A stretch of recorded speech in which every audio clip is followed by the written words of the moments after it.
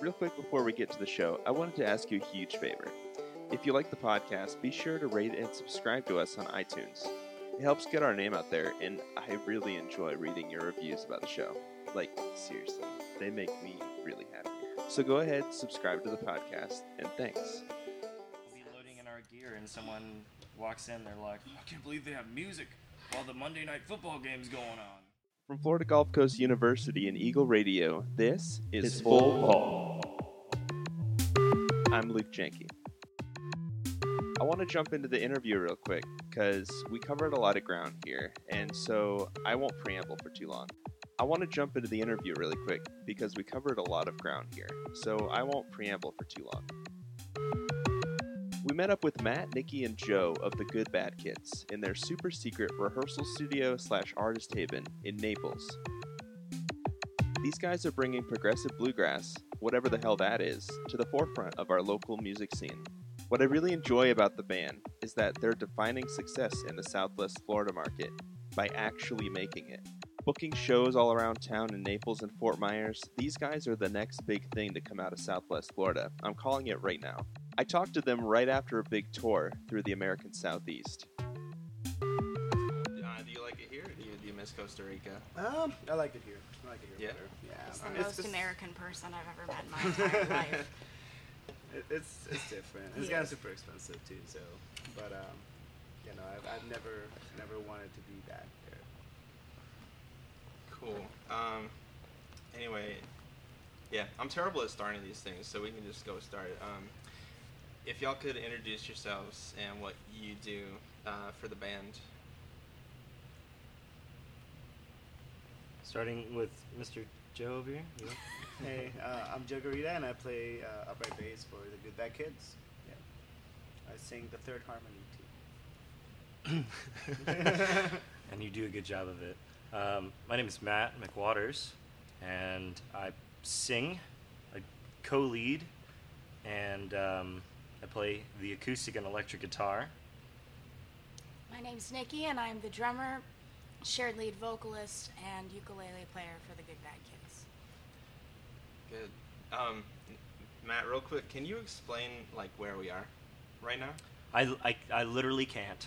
It is a secret location, and not maybe geographical wise. But describe the surroundings right now. We're in It's a warehouse. It's a warehouse With a bunch of art on the walls, a bunch of old Oriental rugs, beat up musical equipment and instruments. a shared musical space for artists of all kinds, and it's a home to all kinds of outcasts like ourselves. Can you guys kind of go into detail about the formation of the band, what got things really started, sort of the process? Well, so originally the three of us were actually in a different band, a more bluegrass-focused band called My Girl, My Whiskey, and Me, which still exists today. But two of its members, two of its most crucial members, ended up moving to the Carolinas, and that's George and Kelly. They're a lovely married couple, and they continue to make some awesome music today. And if you can, definitely take the time and check them out. They're progressive bluegrass. But they moved, and we were still down here. We couldn't make the move with them, and we were kind of approaching or in the middle of season down here, and we had some opportunities in front of us, and we decided to capitalize on them and create our own new project called the Good Bad Kids. And it was basically formed from an idea that was originally a side project of Nikki and myself, but it was kind of on that day it was decided to kick it into gear and make it actually happen. Let's do the thing. Yeah, let's actually unveil it. Where does the name come from, the Good Bad Kids? That also we cannot tell you. I don't know, it's just kind of an idea Nikki and I had one day. We were having a conversation, and she said it, and I just kind of stopped her in the middle of the tracks, and like I said, we were in a different band at the time. And so we didn't have an obligation to come up with band names or anything. She just said it, and I stopped her and said, that sounds like a band name. So we looked it up on Facebook, we looked it up on the internet, nobody had it, so we took it. And we were just like, well, just in case, we ever want to do like a duo or a side project or anything And like that. we were We started dating to. at the time, and we'd go and do like open mics together, and call ourselves the Good Bad Kids. But It was extremely casual, and but the name to me, I think it represents a lot of different things to a lot of different people, and I think it can be summarized as maybe shady people that look out for each other. we're good people What happened with with bad good people who habits. do bad things? Yeah. It changes. It Yeah. means a lot of things to a lot of different people. It's like a picture me like it's worth 1,000 words. Yeah, Like, exactly. Okay. Well, you guys just got back from tour. I'm sure you're probably exhausted from it. Can you sort of tell me what tour life is like? Maybe specifically like what this tour, how it affected you guys? It was awesome. It was pretty good. We had the time of our lives. Everybody told us it was going to be hard, and that we'd get sick of each other. But we ended up selling our souls to get a new van. The van here. Yeah. Yes. And I built a bed frame, so we put all of our equipment under the bed frame, so we had like a bed, and then got a blow-up mattress for the back The seat. bench seat. The bench seat for Joe. So, We Just- bought an air conditioning unit and everything, so it was actually really comfortable. Although sometimes we did hurt for money, it was still really nice to get out of our comfort zone and see new things and meet new people and see what people in other areas may think about our music. And everywhere we went, we made a really good impression. So Yeah, I think there was mostly good feelings throughout it. We were flying by the seat of our pants for about a month and a half straight, and it was a killer time. We didn't have too much time beforehand to really prep like we wish we had, because the van was such a last-minute purchase and everything like that. And so we converted it the best we could. And I think tour is different to every band. I think some bands, really like to make sure they spend that money on hotel stays and make it pretty comfortable for themselves. But we stayed at mostly campsites along the way because it's cheaper, and we did convert our van. A lot of those campsites today they're barely even campsites. They have power hookups and water and everything like that, and showers. So and it was they're gorgeous. yeah, and it was a lot of fun because we were submerging ourselves in the landscape and atmosphere of wherever we were touring, while also saving money. So it was a great time.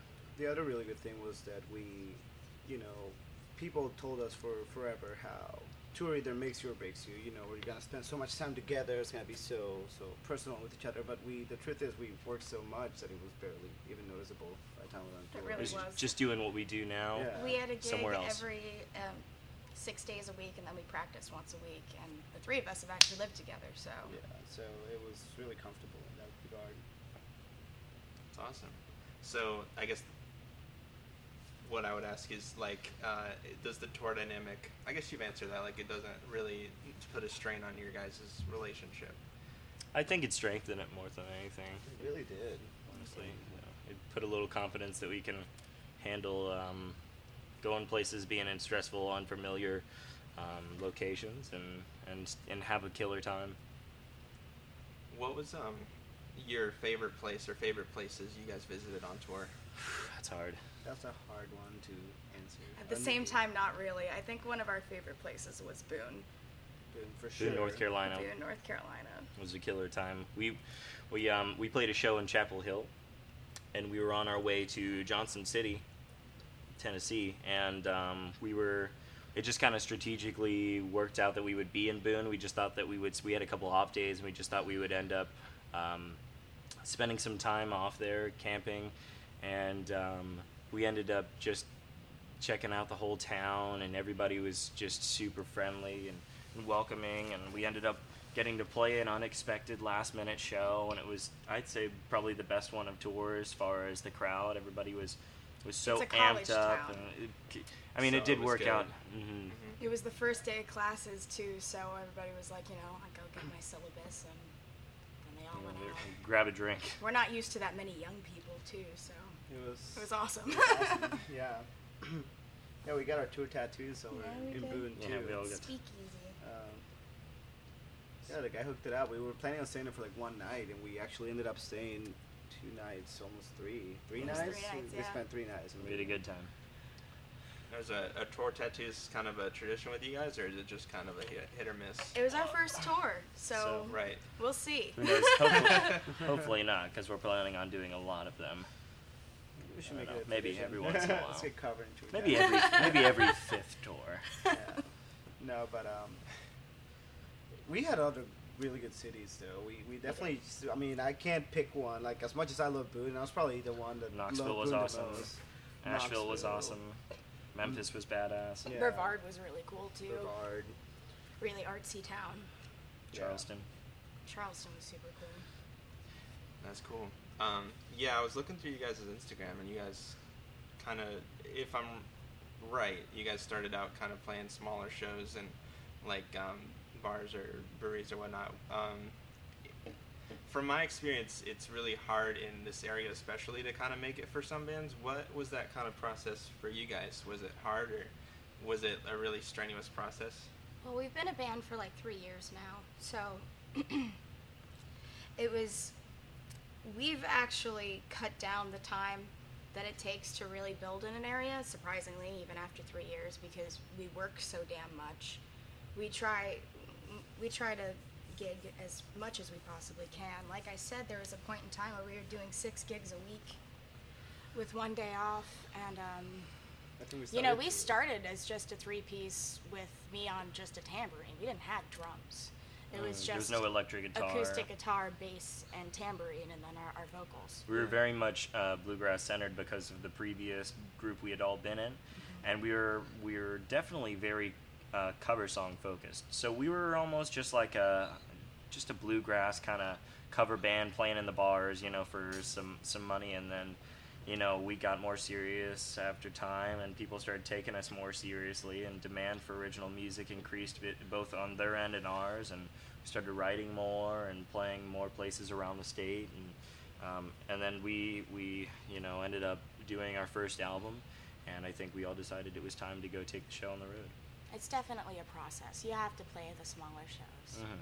You Yeah, have to and start there. it helps you make your mistakes then before you get anywhere else. Yeah.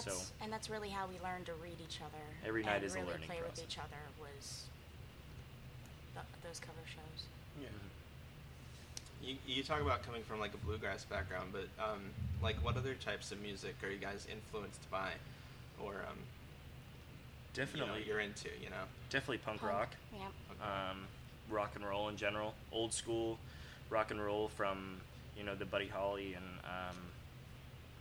rockabilly days, and all the way to stuff that happened in the alternative music scene, like the White Stripes, or we really like a lot of different kinds of music, and we whether we try or not to, a lot of it shows up, and we have a good time blending different genres. So folk, bluegrass, rock and roll, Old country. blues, old country. It's really cool because we started really with the cover shows, and we did a lot of cover shows here in this area, which is obviously an older demographic. So for us to get more shows, we had to play more songs that people would understand and would recognize. But we didn't want to play the same old, Margaritaville kind of stuff, So, and like the really pop country, etc. So I think that one of the coolest things about this band is how we, through the years of playing so many covers, and we switched them between so many genres just to keep our sets more diverse. We've come up with a sound that really incorporates a lot of different things. I mean, we still cover sometimes from Gloria Gaynor to the White Stripes, like Matt We said, all do or- it in our own style too. So Yeah, that's the thing, is that a lot of places in the area, they expect you to play covers. If you don't have any sort of reputation about your band or any history, or they want to make sure that it's all business. They want to make sure that their crowd is happy and that you can get people out. And so our kind of loophole on the whole thing was do some songs that are a little bit more well known. We're not talking top 40 stuff, but maybe more like a CCR song here and there or something like that, and then make it our own. So that way they're getting satisfied, but also we're expressing what our music and creativity sounds like. And so that's why the transition process has been pretty smooth. That's cool. I was actually listening to Humble on the way over here. Or, sorry, not Humble, Howdy. Wow. Now, well, first of all, are you guys planning on releasing anything soon, or are you focusing more on, like, getting your name out there? We're about to take 2 new songs into the recording studio. We haven't exactly set down solid plans yet, but that's the goal. We do want to record at least once a year. Like we said, Howdy was recorded in January, so we'd really like to get back in the studio for a full album in January. But I think before then, we're going to try to release a single with a B-side, maybe. But until then, we're really focusing on writing this next album. The first one was a bit short because we went in only expecting to do like a high-quality demo of about 5 songs, and we booked the place for 2 days, and we ended up getting everything done the first day. We had this whole second day, and we were like, we just had some time. It was out on a palm tree farm out in Bokeelia, Pine Island, and we had all this time, this space in the middle of nowhere. Our phones were dead, and there was no signal, so all we could do was just sit around and write some songs. And so we finished up some things that she had been working on or I had been working on, and we wrote like 4 songs while we were there, and it came out to the 9-track album. But I think although it was nice to have that extra 4 songs, we're ready to have some more. So we're trying to really just focus on the writing process right now and get as many good songs without trying to stretch it to, we're choosing quality, but also quantity. And we're also still promoting Howdy and still fresh those for us. songs. We're trying to find, bigger bands to open up for. We recently did a show at Skipper's Smokehouse in Tampa with Apple Butter Express and Rojoma. And in November, we'll be opening for Blues Traveler, which should be interesting. With the woodwork. With the woodwork, yeah. That's pretty big. That's really cool. So It's that's like interesting. one of our things right now is mostly promoting it and trying to like catch the ear of bigger acts to try to tour with. For the other acts like that you've opened for before, do you have any specific bands that you've opened for that have really like stuck with you, like really inspired you in some way, or you just like in general? It's kind of tough to say because you can play a million shows with other bands and they're all going to be different. We've opened up for reggae bands and a Radiohead influenced bands and everything in between. So it's kind of hard to say because we haven't really spent too much time getting to open up with people in our own genres because they're a little bit scarce around here. But I will say that not too long ago when the Whole Tones were, killing it all over the state, we played a couple shows with them and we got to open up for them, and they're really good buddies of ours. You got to check out the Woodwork Project. It's absolutely fantastic. But all those guys, they did influence. They inspired us to see that you can play folk music in the state and have a good time doing it, and we've learned a lot from them. So, what kind of musical direction do you see the band going in after maybe the next 1 or 2 albums? Like, do you plan on diverging at all, or kind of staying in the same realm of like bluegrass rock? Well, we're no idea. yeah. If you listen to our album, every single damn song is a different genre. I think we're still trying to really nail down our specific sound. That or just let our sound be pretty evolving, because it's fun for us to not be in a box and do a lot of things. And I don't think a lot of bands do that anymore because it's probably not very smart marketing wise or anything, but it's fun for us because, like I said, we like a lot of different things. So hopefully we're continuously finding that out. I don't know. It's definitely funny though, because we're trying to write a lot more now, and it's there's some songs that I'll start writing and stuff like that, and I'll think about it and stop. It's like, is this a song for us? I've done the same thing. and you know, one way or the other, you feel like maybe it's not, but then you get together and you kind of pull it off, and it just kind of blends in. Even the newer songs like Mechanical Bullshit, like, which is really funny because we just That's a working title. It's a I working want title. it to be the title. I think, yeah, pretty content with the title. But we were on tour and we wanted to write about certain experiences that we'd had, and the song's about our trip to Nashville, pretty much the first time in Nashville. But the funny thing is, you know, that we've been influenced by like old school country for a while, and it's been really hard. Even I would say our countryest song, other than Howdy, would be like Schaefer, and it's a different type of, like, it sounds really modern, but we try to go for like a really old school sound with it, and just really It flew worked. really fast. It came out. We wrote it really quickly. The harmonies came pretty easy. It was kind of weird, but really cool. It So really Drug was. Ad answers short, no idea. What was like? What's your favorite song to perform live?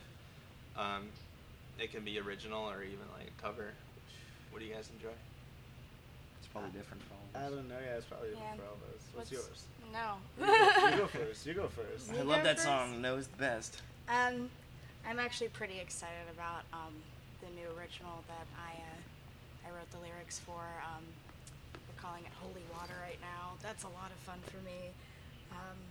But my favorite cover to do is probably After the Storm by Shovels and Rope. I just love Shovels and Rope. They're an amazing band, and I love that song. What about you? I thought Joe said he wanted to get. No, you go. You go. I actually don't know if I do have a favorite. Actually, I do really like playing her original song, Siren Song, live. It's a lot of fun. It's a very epic song, so it's fun. You can lose yourself in the intensity of the song very easily. Joe? Yeah, Siren Song's really cool. From the originals, I don't know. It's really hard to say because I know Winchell originals I hate playing because they're hard on me to play. But Same. no, I guess Siren Song is probably one of my favorites too. I do like Aw. our new song. It's really cool. Like I do like Mechanical Bullshit a lot, and I do like the Holy Water song. And then covers is tricky too. I mean, I like a lot of the covers that we do. So I'll say my favorite would have to be between the Karma Police, Sex and Candy to I don't know. 'Cause I like In One Ear too. I like Seven Nation Army too. Yeah, I It's like really hard. Jolene. Jolene Jolene my and favorite Kaladja cover. is Yeah. probably my favorite cover Jolene's right my now. absolute favorite cover. Yeah, that's true though. That's a good one. No, Sex and Candy is good. I play that open mic night sometimes. It's cool. What kind of what sort of venue do you think best brings out your sound? Like either the size of it or just what kind of venue? A dive bar. I was gonna say that. I It would fits say- our energy and our personality, but Any sort of whiskey bar. I don't know. I would say something like more like pubish places. I I guess Pubish love places playing go every well. time. Like we played at Celtic Rain in Punta Gorda, and every time we play there, it's unbelievable. I mean, the energy from the people and the way their music melts with that kind of party. Because people go to pubs, they don't go to clubbing, they don't go, for that kind of stuff. yeah. So it's always like a good response. Same with Knoxville, we played places Yeah. like that. But then we play also dive bars like Boone or here in town. Any It's sort of divey bar. They're great because they take chances on things probably more than any other place. So you can line up some great shows with other acts, and people are always just a little bit more receptive. There's less TVs, and they're more focused on the music, and everybody's just there in the moment having a good time with you. And I'm definitely excited for the festival route for small festival stages, playing outdoors, playing. Those are a lot of fun. Yeah, it's never been a bad day when we play a big venue either, or like a festival. I mean, Skippers was big venue, and that Yeah. was a blast. It was, We're pretty happy anywhere other than a sports bar. That's our ideal bar. That's Anywhere really- but there. Yes. lesser TVs. You think sports bars wouldn't even book bands because like it's all about the sports, right? Maybe you'd assume. Doesn't make That's any what damn they sense. do. It doesn't Right. make any And we'll be sense. loading in our gear, and someone walks in. They're like, "I can't believe they have music while the Monday Night Football game's going on." I'm like, I can't believe it. So I come to the point where we're just like, The okay, TVs are muted we'll anyway. take your money. Like, we're not getting any exposure from this, but we'll take your money. Sometimes you do. You get that one person, Yeah, you and get- that you one get- person leads to others. So it's every night, every show. Ever it the all leads up to optimist. something. It's only bad when it's like a really bad game where like everybody's really into it and they're actually getting out of their way to give us shit for playing. Like, That hardly ever happens. but though. It's it happened. really never happens. But when it has, that has been the worst. I mean, what is it, Miami Heat playing the final game? It's Oh, like that a was rough. Thursday. We're there. Somebody's like, "Oh, we're trying to watch it." I was like, "Ah, we've been booked here for weeks." Sorry. Yeah. Thanks again to the Good Bad Kids for taking the time to meet up with us. You can check out their website at thegoodbadkids.com, where you'll find their music and links to their amazing Sugar Shack session.